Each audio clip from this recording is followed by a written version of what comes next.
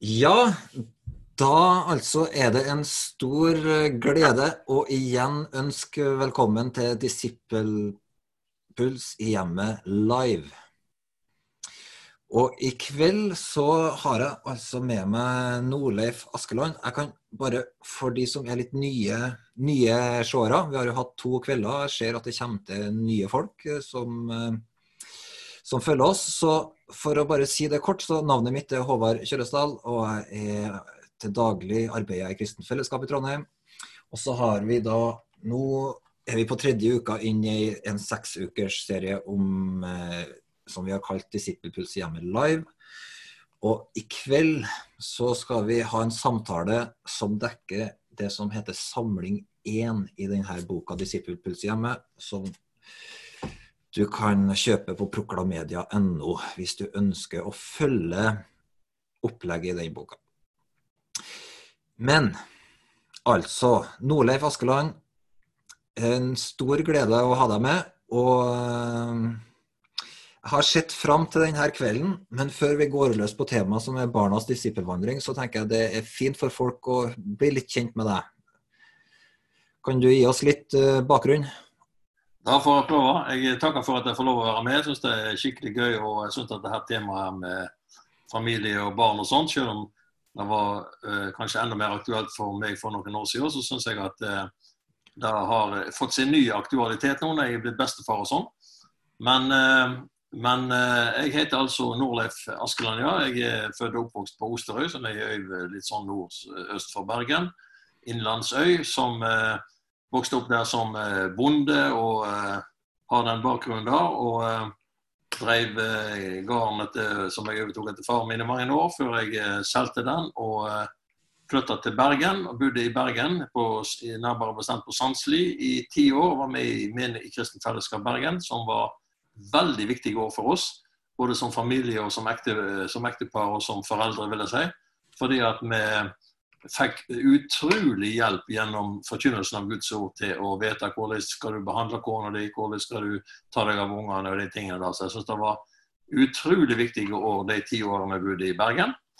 Og så i 2003 så flyttet vi til Sotra, der vi nå bor, som er da vest for Bergen igjen. Og der har vi menigheten her på Sotra, Kristent Fellesskap Sotra Øygarden heter den. Nå er jo disse 3 kommunene våre slått sammen til 1 kommune, som heter Øygarden. Så vi har ca. 40 000 mennesker å ta av her ute. Og så er jeg da lærer på Bergen Bibelskole, og har den store gleden i livet av å være med der, og møte unge folk hele veien, og gi dem alt jeg kan av input. Så jeg synes livet er fantastisk. Ja, det er det. Det er helt sant. Men du, Norleif, du er gift med Bente, ikke sant? Det stemmer. Dere har barn, voksne barn. Ja. De er selvfølgelig de er voksne de nå, og alle 3 er gift, og 2 av de har barn, som har 4 barnebarn. Wow, tenk på det. Det er bra. Ja, det er ikke verst. Du, Norleif, en av mine sånn grommeste minner med deg, det var tilbake, vi var sammen på en sommerfestival i Vestfold. Og så inviterte du på sånn, plutselig en av dagene i campen så inviterte du på hjortesteik. Husker du det, eller? Ja, men jeg tror det var rådyrsteik. Rådyr, ja, kanskje det var, stemmer det. Hva var bakgrunnen for den? Det smakte jo fortreffelig, men ja, historien er litt gøy. Bakgrunnen var at vi kom hjem igjen fra møte sent en fredagskveld. Og der stod det en jente i veikanten og grein med telefonen til øra og ringte det som heter viltnemnda i kommunen. Og så lå det et rådyr i veikanten som var lam fra halsen og ned. Og jeg tenkte at her har vi sjansen til å få oss en god rådyrstek. Så det stod ikke verre til enn at jeg pleier jo alltid å ha litt verktøy med meg i bilen, så jeg hadde en hammer og en kniv, så vi fikk nå gjort det av med dette stakkars rådyret som hadde knekt rygg, og måtte vente til viltnemnda kom, og når han kom så sa han da, ja, jeg ser at jeg vet hva det baller med, sa han, så vi hadde jo tappet blod av dette her dyret og alt sånt, så han hadde jo ikke lyst til å begynne å slakte midt på natten han heller, det her var jo nærmere midnatt. Så det endte med at vi hadde en kokk på laget også, for vi mødde ned på en campingplass etter Soløkka, hele menigheten fra Sotra da, så det endte med at vi hadde en kokk med oss, så fikk møren av dette kjøttet her i eplejus og lagde god marinade og hadde 40-50 mann på grilling på søndags ettermiddagen. Så dette var en skikkelig feststemning, det rett og slett. Jeg har glemt den historien da, men... Man tar den velsignelsen man får. Ja, det klart. Ja, jeg synes det var en fantastisk historie. Men det er litt sånn, jeg må si når jeg tenker på det, Norleif, så er det litt den... Kniven er ikke langt unna. Og hammeren er heller ikke langt unna. Og det er en god ting. Du, vi må komme i gang med det vi skal snakke om her. Barnas disippelvandring. Og det er jo... På en måte så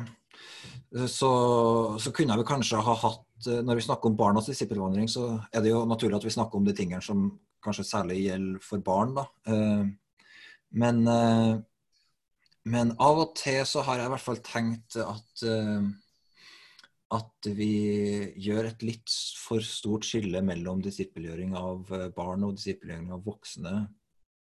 Har du noen tanker rundt det, eller? Altså jeg bare tenker at av og til så får man opplevelsen at det som med en gang man snakker om barna, så er det kun opplæring og verdier og...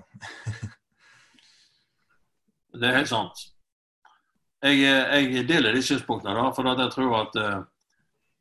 tror at hvis du for eksempel går bort til din ufrelste nabo og tilbyr han å disiple han, så vil han reagere ganske kraftig, for det å disiple noen som ikke er født på nytt, det kan jo fortone seg ganske vanskelig for de fleste, vil jeg tro.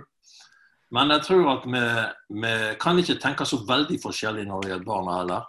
Fordi jeg tror at det viktigste av alt, hvis vi skal gjøre det til etterfølgere av Jesus, det er å hjelpe dem til det her, og virkelig ta imot Jesus og bli født på ny. Fordi Bibelen lærer oss at evangeliet er det som er Guds kraft til frelse. Det står i Romerbrevet 1.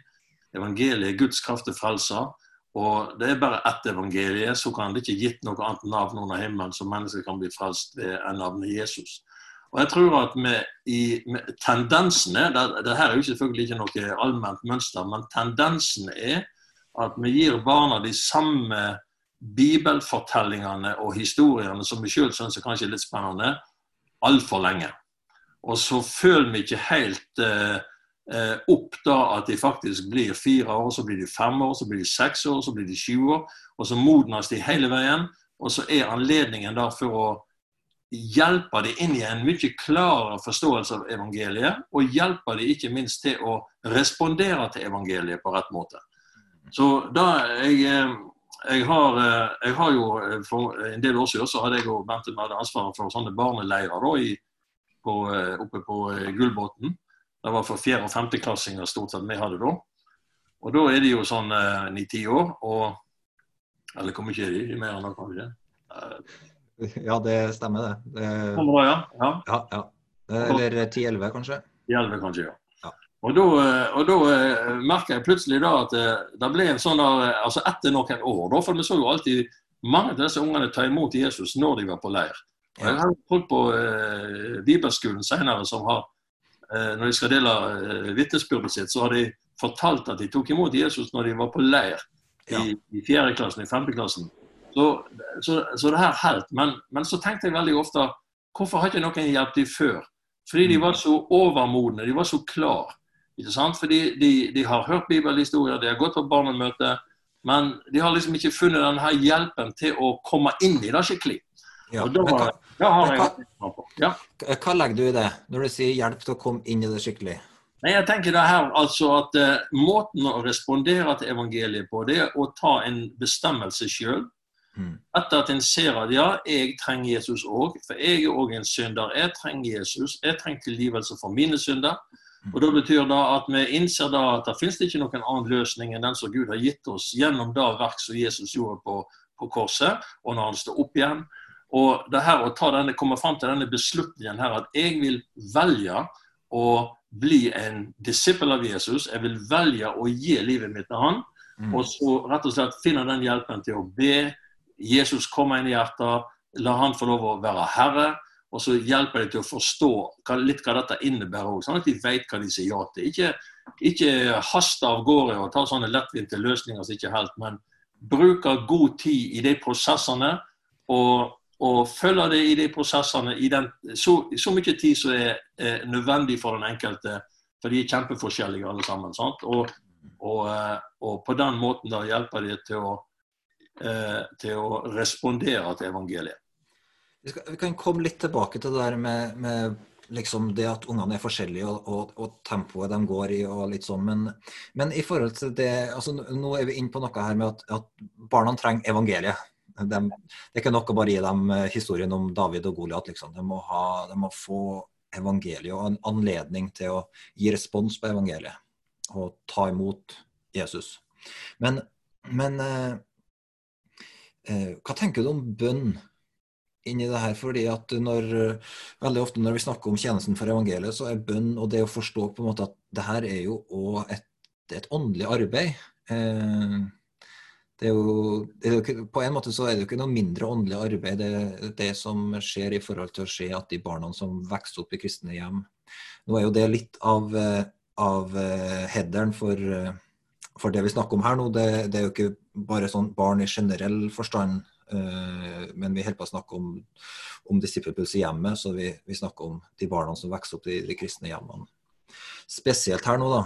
Men det er ikke sånn at de barna som vokser opp i de kristne hjemmene automatisk på en måte får et forhold til evangeliet, men det er en side av et åndelig arbeid, av å arbeide i bønn, av å så Guds ord, og av å være, hva skal jeg si, medarbeidere med Gud i den her prosessen. Ja. Så jeg vet ikke om du har noen mer kommentarer rundt det, men jeg tenker at det du sier her om evangeliet, det er veldig, veldig... Jeg tror det er en veldig viktig påminnelse at ungene må selv få anledning til å vende om. De må selv få anledning til å komme til Jesus og gi en respons på evangeliet. Ja. Bønn altså, vi vet jo da at skal du komme til det punkt at du forstår at jeg trenger Jesus, så er det et verk av den hellige ånd. Det er ikke noe som mennesker eller foreldre kan skape i ungene. Altså, alle kan fortelle det da. Men denne overbevisningen er akkurat for unger som det er for voksne. Det er en overbevisning, det er en åpenbaring som kommer ved den hellige ånd. Det er bare han som kan skape den der overbevisningen i dem. For han er i verden også, sant? For å overbevise om synd, om rett, om dom og alt det der. Og han virker også i ungene. Og derfor så er faktisk... Da den hellige ånd i stand til å formidle av den åpenbaring, tror jeg veldig ofte går forbi det som er deres, hva skal jeg si, kognitive eller hva skal jeg si, aldersmessige modenhet i forhold til å forstå. Av og til så har vi en tendens til å tenke at barn dette kan ikke en 20-åring forstå, dette kan ikke en 5-åring forstå. Ja, de kan forstå alt den hellige ånd åpenbarer for dem. Derfor så er bønn utrolig viktig. Men hvem av oss er det egentlig som forstår korset? Ingen. Nei, ikke sant. Og det her tenker jeg også en sånn side ved evangeliet, at vi virkelig trenger å forstå at evangeliet er en åpenbaring som Gud gir. Sånn at samme hvor flink vi er til å legge ut evangeliet eller å forklare. Jeg er i hvert fall der at jeg har grunner på har møtt Jesus korsfestet, oppstanden, levende, men å forklare hver gang jeg skal prøve å forklare korset, så tenker jeg nei, it's a mystery. Det er Guds visdom. Det er sant.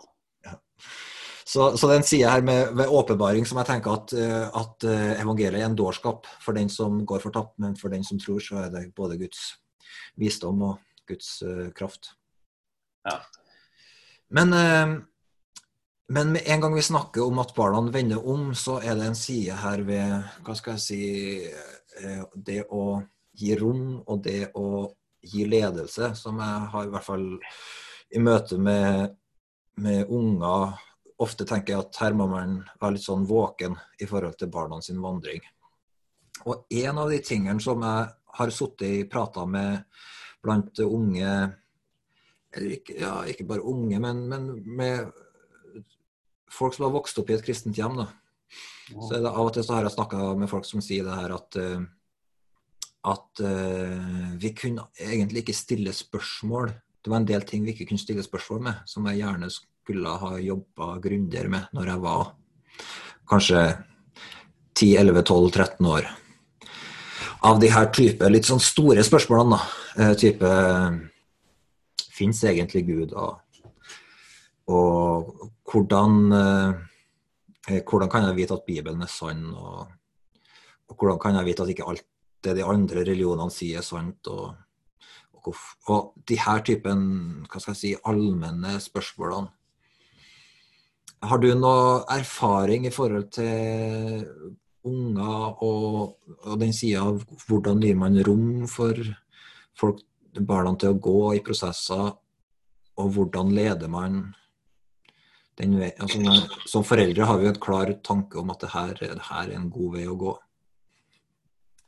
Ja, det var jo et veldig stort spørsmål, egentlig mange spørsmål egentlig. Men jeg tenker at hvis vi lever et liv selv i tro, så vil vi oppleve at Gud blir veldig reell for oss. Vi får Guds erfaring. Hvis vi sår i tro og høster i tro, så har vi et vittnesbyrd å gi barna våre. Altså, jeg tror i alle fall, nå kommer jeg på en historie, jeg satt for mange år siden og hadde et lite sånn, det var en sånn gruppesamling da med en del foreldre, og det veldig lenge siden, men det var en mor der som sa at de hadde hatt litt dårlig råd en periode, altså økonomisk sett, og da hadde de passet på at de hadde brukt de pengene de hadde til å kjøpe ting til barna, sånn at ikke barna skulle oppleve at de hadde dårlig råd. Og jeg tenkte, hvorfor ikke fortelle barna at nå trenger vi å be til Gud?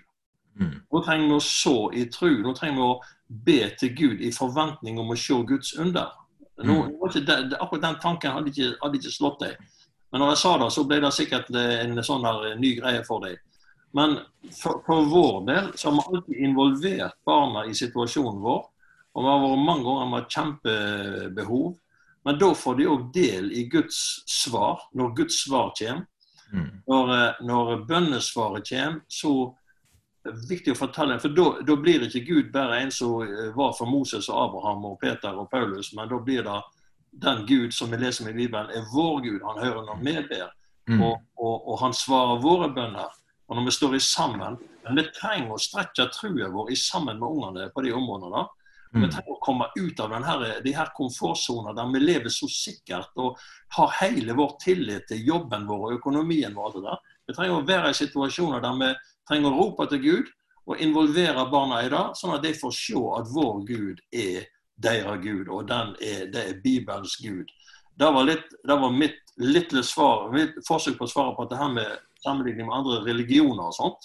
Jeg vet ikke noen annen måte enn at vi trenger å ha et vittnesbyrd å dele. Ja. Altså, jeg tenker, litt av bakgrunnen for spørsmålet mitt er at er det en fare for å gjøre, hva skal jeg si, rommet for spørsmål og undring og sånn så trangt at ungene som vokser opp i kristne hjem ikke får gått en skikkelig de rundene de trenger for å få avklart, tenkt gjennom og snakket høyt om litt sånne grunnleggende spørsmål som på en måte man tar litt for gitt da. Det var bare min sånn opplevelse av at, eller jeg har bare suttet i noen sånne prater, og så har jeg tenkt, ja, kanskje jeg vet jo selv for min egen del at jeg kan leve med en del spørsmål som jeg ikke har svar på. Og at den, til syvende og sist, så det den at jeg vet, jeg kjenner Gud, jeg har møtt Gud, jeg har et fellesskap med han, som på en måte hele tiden større enn spørsmålene. Samtidig som jeg tenker at det en veldig god ting hvis barna som vokser opp imellom oss vet at liksom, det rom for å stille og litt av de her store spørsmålene i livet, uten at man trenger å få liksom et, hva skal jeg si, ja, uten at det må oppleves som en trussel for foreldrene at ungene liksom stiller feil spørsmål. Ja, det sant. Det tror jeg. Jeg vet ikke om jeg helt forstod det i starten, men der tror jeg du inne på noe veldig viktig. Jeg tror det så viktig å forstå at prosesser trenger tid. Og disse prosessene der så viktige at det veldig viktig å gi dem tid. Og samtidig så må vi tro på at ordet som regn og snø. Det vender ikke tilbake til Gud før det har vattnet jordet, gitt gråkraft og grøde, gitt såkorn til den som skal så, og brød til den som skal ete. Sånn det med mitt ord, sier Jesaja kapittel 55. Det vender ikke tomt tilbake til Gud før det har gjort det han vil, og fullført det han sendte det for. Sånn at jeg tenker at vi må aldri komme liksom ovenifra og ned, og ikke gi rom for de store spørsmålene. Jeg tror de må få lov å tenke, de må få lov å resonere selv, og der perioder i livet der det viktigere å be, tror jeg, enn å si så mye. I hvert fall viktigere å be enn å prøve å gi alle mulige svar. Men samtidig så det også perioder der vi trenger å plukke opp igjen tråd av ting vi har snakket om, og stille sånne spørsmål så har du tenkt på det som vi snakket om den gangen der, og tenker du om dette her? Og jeg husker, jeg gjorde i hvert fall det med mine 3 da, at jeg gikk sånne lange, litt lange prosesser med dem. Vi snakket om evangeliet, vi stilte spørsmål, og så kom vi tilbake til saken. Og mange ganger vi leste ting i Bibelen som vi snakket om, og så sa jeg, her kan du tenke på, her ting som viktig at du tenker på, fordi at du kan ikke bygge på ditt liv på min tro. Du trenger å tro på Gud selv, og du trenger å ta beslutning for din egen del. Og det ikke sånn at når du med i en kristen familie, så liksom ordner hele livet sitt utifra. Da er du nødt til å gå prosesser selv. Men vi snakket hele tiden om Guds ord, leste hele tiden Guds ord, og så plukket vi opp igjen tråden fra forrige veke, fra 14 dager siden og 3 veker siden. Og så har du tenkt på dette her? Og så hadde de faktisk tenkt på det. Så det litt om veien å gå, men så det jo dette her at det jo ingen av de som like. Sant? De er jo individuelle skapninger alle sammen, og du kan ikke snakke om ting som om dette et mønster for alle. En må bare møte de der de gi rom for å snakke sammen, og be til Gud og ha tro. Men i forhold til liksom, din erfaring som pappa da, i forhold til det å gi evangeliet til dine egne barn, har du noen sånne liksom, erfaringer som du kunne ha delt i forhold til når ungene var moden for å selv ta et selvstendig standpunkt og sånn, eller? Ja, altså jeg vet ikke om det her som jeg sier nå mer rett enn for oss i vår situasjon.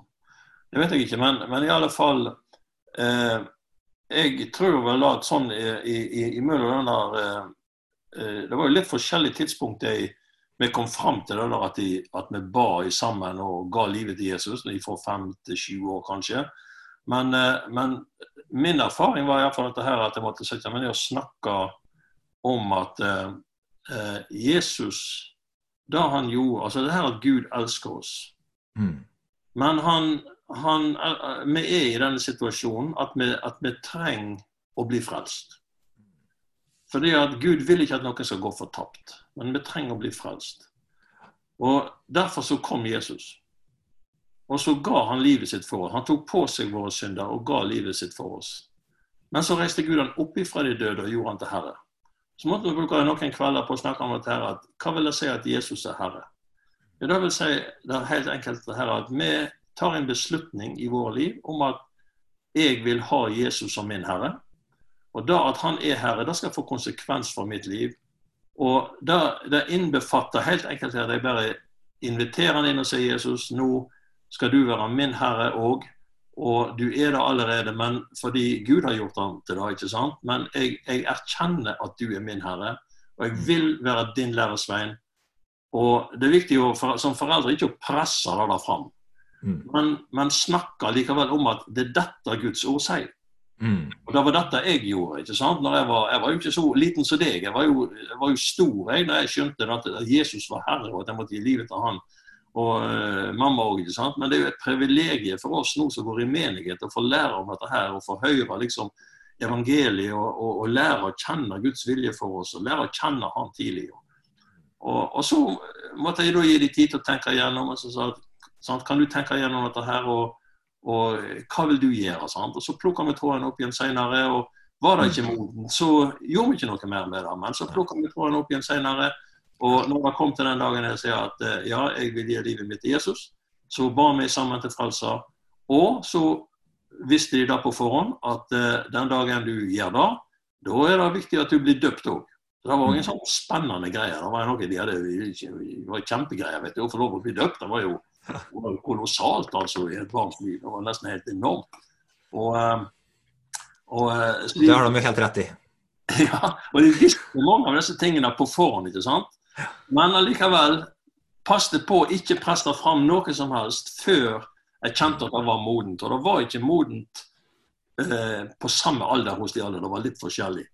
Men det har holdt til denne dag. Vi lever alle med Gud fortsatt. Du, en av de viktige sentrale tingene i vandringen med Gud jo livet i den hellige ånd. Hvilke tanker har du rundt barna og den siden av å introdusere dem for den hellige ånd og fellesskapet med han og bli fylt av ånden?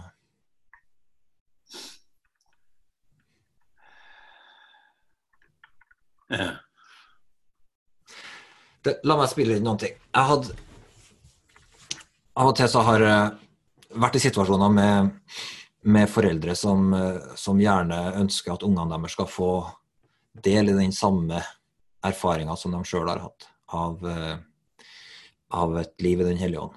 Og på en måte så når Jesus introduserer ånden, i en av sine mest kjente avsnitt, så står han frem og så roper han, den som tørste, han skal komme til meg og drikke. Og han skal få livets vann i gave, eller jeg husker ikke akkurat ordlyden der ennå, men og det skal komme, han snakker om kilder av levende vann, det han sier, som skal strømme frem på innsida, og det her sa han om den ånden som skulle bli gitt. Så tenker jeg at den sier ved av tørst hos alle eller hos barna, som utrolig viktig for oss når vi snakker om introdusere dem for livet i den hellige ånd, at det en lengsel etter Gud, at det en tørst etter å kjenne Jesus og ha dypere fellesskap med han. For en ting som sikkert, så det jo at det ikke en aldersgrense på å kjenne Gud. Og det ikke en aldersgrense på livet i den hellige ånd, men samtidig så det noen ting som må komme. Du kan lære skrevne bønner, men du må bli født inn i et fellesskap med Gud. Har du da erfaring av hvordan man kan være med å vekke den tørsten hos barna, eller? Ja, for det første så tror jeg det viktig at vi som foreldre forstår at det bare den hellige ånd, det bare Gud selv som kan skape den tørsten. Ikke sant? Jesus jo litt inne på det i ting som han sier at ingen kan komme til meg uten at Faderen drar han, ikke sant? Og det noe med Guds initiativ som skjer, som kommer også av at vi ber, selv om det kan se ut som om at vi ber og ber til fornyttes i lengre perioder, så har bønn stor makt. Men tørsten kan tror jeg bare Gud kan skape, men det som vi kan gjøre, det å vekke, altså jeg tror i et samarbeid med den Hellige Ånd, så kan vi vekke opp noe i dem som gjør at de kan begynne å tørste, eller gi rom for det den Hellige Ånd ønsker å gjøre i livet deres. Og nå, jeg kan ikke påberope meg å vite alt om det, men i hvert fall en ting som jeg tror, det nettopp dette her med å dele vitnesbyrdet vårt, og fortelle om Guds erfaringene våre. Det å bringe Gud nær, ved at vi lever et liv, og viser at vi har et liv, og sier at i dag ba jeg Gud om dette, og i dag svarte han meg sånn på denne måten her. Og dette her at vi har sett liksom, jeg husker jo når ungene våre var små, vi var på menighetsmøte for eksempel, og Erling kom fra India og viste film og greier, og de satt her på første benk, men de fikk jo lov å være med på menighetsmøte når Erling hadde vært i India. Så det var en svær greie, skjønner du, å få komme der og høre om dette her, film av disse guttene, og høre hva Gud hadde gjort, og helbredelser Gud hadde gjort, og så videre, og så videre, og sånt. Og jeg tror det der med å skape tørst, altså. Det at Gud blir en del av vår virkelighet, og ikke bare en fjern teori. Det fordrer oss selv at vi lever et friskt liv i tro, der vi har et vitnesbyrd å fortelle. Og derfor så tror jeg det er kjempeviktig at vi gjør sånn som Bibelen sier, at ikke vi glemmer alle hans velgjerninger, men vi tar vare på de velgjerningene, sånn at israelittene, vet du, når de kom over Jordan og inn i landet, så måtte de reise sånne minnesteiner. Og det var nettopp på grunn av barna. Så Gud sa at når barna senere spør hva betyr disse steinene, så kunne de si disse steinene betyr at her førte Gud oss over Jordan, og elva gikk over alle sine bredder. Han stoppet oppe der og førte folk over på tørre båten. Yes, veldig bra. Men det var for barna sin del. Og sånne ting kan være med å legge til rette for at den Hellige Ånd får begynne å kalle på dem og dra på dem og skape en tørst i det etter å virkelig leve noe med Gud. Veldig bra. Du, en side av disippelvandringen er jo den siden av å erfare menighetsliv, vennskap, søskenrelasjoner i Guds familie. Mange kristne er jo også eller mange barn vokser jo i Norge i hvert fall, kanskje de fleste opp i relativt små forsamlinger, i hvert fall utenfor de store byene. Og det er ikke noe selvfølge at folk har mange jevnaldringer. Sånn var det i hvert fall ikke på der jeg vokste opp i Trøndelag, Ut-Trøndelag. Men hvordan har du noen tanker rundt den siden av hva er ditt beste tips for å hjelpe barna inn i menighetsliv og kanskje særlig med tanke på de stedene der det ikke er mange jevnaldrende som lokker og drar? Ja, jeg skulle ønske jeg hadde mange gode svar på det, men det vet jeg ikke om jeg har, men jeg tror i hvert fall at kontinuitet er viktig. Det som jeg har sett i vår familie, det er jo min familie, det er jo der min erfaring ligger, ikke sant? Jeg ser i alle fall at det her med kontinuitet, det at du skaper en tradisjon av at vi går alltid på gudstjenester når det er gudstjenester, og vi reiser alltid på konferanser når vi reiser på konferanser. Jeg synes nesten litt synd i de foreldrene som ikke har ferie og får dette til å passe sånn at de kan reise på alle sommerstevner for eksempel. Men det er jo ikke like enkelt for alle, og har du ikke ferie så kan du ikke dra. Men for oss så har det vært sånn at de store konferansene, og det har gjeldt for så vidt når de begynte å bli tenåringer og fikk lov å være med på ungdomssamling, de gledde seg til det i et par år, og når de endelig fikk det, så fikk de å få denne følelsen av at vi er mange, selv om vi er få på Sotra, så hadde vi allikevel ungdomsmøte sammen med de i Bergen, ikke sant? Og når vi fikk reise på Lys og Salt, så oppdaget de, wow, vi er jo mange hundre. Og de her tingene her, vi har vært på hver enda sommerkonferanse fra 1989, og bortsett fra 1990, for da ble Endre født, men ellers har vi vært på hver enda sommerkonferanse, og og det som ser at når barna våre blir voksne og begynner liksom å få familie selv, så fortsetter i samme greien, fordi dette har blitt en sånn del av livet nærmest. Det en sånn kontinuitet i tingene som gjør at det eksisterer ikke noe alternativ. Jeg tror for oss har det vært en nøkkel, men det ikke sikkert at det en samme nøkkel for alle, men for oss har det vært en kjempenøkkel. At ikke det alternativ. Og hvis du skal ett år, og du skal ikke et annet år, og det 2 år til neste gang du skal, så var det alltid et spørsmål, hva skal vi gjøre i år, ikke sant? Hva skal vi gjøre i år? Og sammen med søndagene, hva skal vi gjøre denne helgen her? Skal vi reise på hytta, eller skal vi sånn? Ja, selvfølgelig. På gudstjenester. Kraften en god vane. Yes. Det veldig bra. Det skal vi faktisk neste torsdag så skal vi snakke om i vanene, de gode vanene og prioriteringene. Så det skal vi komme tilbake til. Du, jeg har lyst til, før vi går inn for landing her, så har jeg lyst til å ta opp en ting som oppe her første kveld i Disippelputs hjemmeboka. Og det et uttrykk som vi har brukt der som heter de gudgitte motbakkene. Jeg og du, Norleif, vi har jo vært sammen og undervist de her tingene i ulike settinger, men da har vi vært innom de her gudgitte motbakkene, som handler om hvordan barna går gjennom ulike ting i livet sitt, på samme måte som oss voksne, og at man må se på de situasjonene som oppstår, og se, det her en anledning for å lære noen ting? Og ikke bare ta vekk utfordringer, men å arbeide sammen med Gud i det.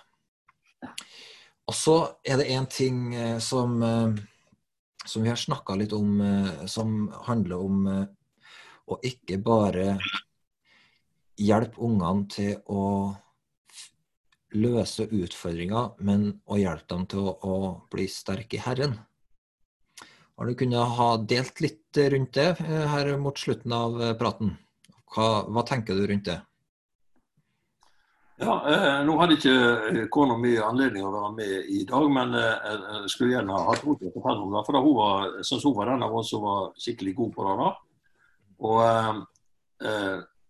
jeg får ta et eksempel da, fra en av jentene våre sitt liv, som kom fra skolen av og til, og hadde blitt snakket stygt til av medelever, og egentlig i noen tilfeller så var det ganske nære venninner, og hadde blitt behandlet veldig dårlig, og kom hjem og grein og sånne ting, og Bente har jo nærmest den egenskapen at hun hørte på fottrinnene når de kom inn i døren, at det her var noe som var galt.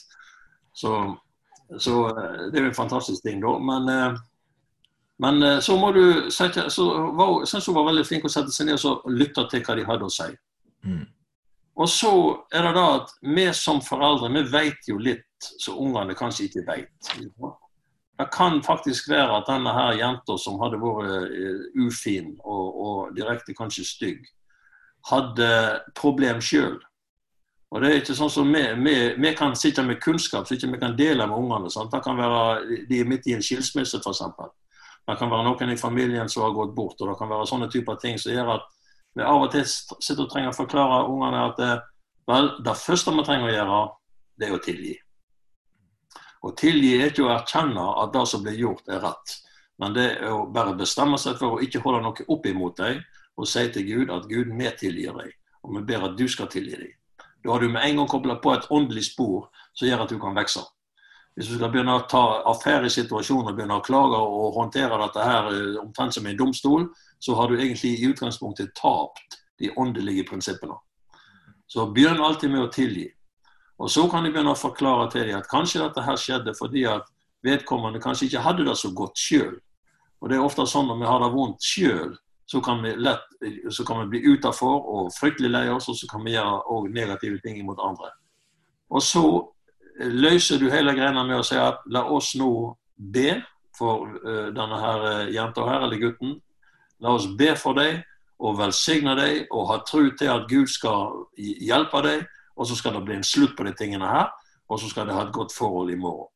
Og jeg vet ikke om en eneste gang når hun har tatt den runden da med disse jentene, at dette ikke har løst seg med en gang. Og det har blitt utrolig gode vitnesbyrd og masse glede og gode relasjoner i etterkant. Fordi at men jeg må gjøre ting på Guds måte. Og det er da også de vokser i Herren. Og det er da også de blir sterkere i sin tro. For de ser at dette er det Bibelen sier. Sånn sier Bibelen at vi skal håndtere dette. Om vi gjør det på Guds måte, da vil vi også se Guds velsignelse. Vi vil se Guds løsninger komme. For jeg tror at alle det er et veldig godt uttrykk da med de gudgitte motbakkene. Fordi at det er mange ting som ikke er gitt av Gud, og som ikke er forårsaket av Gud. Men han vil sørge for at alle ting blir vendt til det gode for de som elsker han. Så det var bare et eksempel, men jeg tror tilgi og bønn og løs det på Guds måte. For motbakkene, de kan komme på mange ulike måter. Ikke bare relasjonsutfordringer, men det kan være masse ting som barna kan møte. Men det å finne, altså jeg tror jo det at har man først lært å finne hjelp ved nådens trone, så er det liksom, da vet man, dit kan jeg alltid gå, dit kan jeg alltid få hjelp. Det er en kilde hos Gud i bønn. Så den erfaringen der å få med seg den hjemmefra, den er så utrolig overførbar. Og det å lære at troa vår har helt sånne praktiske konsekvenser, som du sier her, at du går ikke bare i gang og dissekere utfordringer, men du starter med å tilgi, og du fortsetter med å be og velsigne. Og det er jo, det er en side der av å lære å anvende prinsippene i Guds rike inn i hverdagen, altså, som bare er dyrebare anledninger. Og som gjør at vi som foreldre kan tenke at når utfordringene oppstår, så er det ikke krise, men det er først og fremst anledninger for oss til å hjelpe ungene å kjenne Gud på måter som medvind ikke kan gjøre. Helt sant. Ok, nå er det jo sånn at akkurat nå så er ikke vi to live. Vi kjørte et opptak her fordi vi ønsket å vite at teknikken var på vår side mest mulig. Men hvis det er spørsmål og sånn, som har kommet i chatten eller i kommentarfeltet underveis her, så tenker jeg at vi går inn live nå rett etter det her intervjuet, og så da kan dere bare bli sittende litt hvis dere har lyst til å få med dere den spørsmål- og svarrunden som er rett etterpå nå. Men og da blir Norleif med. Du blir med, du, ikke sant? Det er bra. Det skal jeg gjøre. Og så er det sånn at hvis du vil, hvis du har denne boka nå, så kan du slå opp på side 13, og der, eller side 15, og der finner du da starten på samling 1, og så kan du begynne å jobbe sammen med ektefellen din med det stoffet, som egentlig det meste av det har vi vært innom i den praten her. Så da kan dere begynne å jobbe med oppgavene og se på hvor er ungene våre i vandringen sin med Gud, og hvordan kan vi hjelpe dem å bli sterke i Herren. Ok, da takker jeg for praten nå, Norleif, og så ses vi om et par minutter live på Facebook. Ja, takk.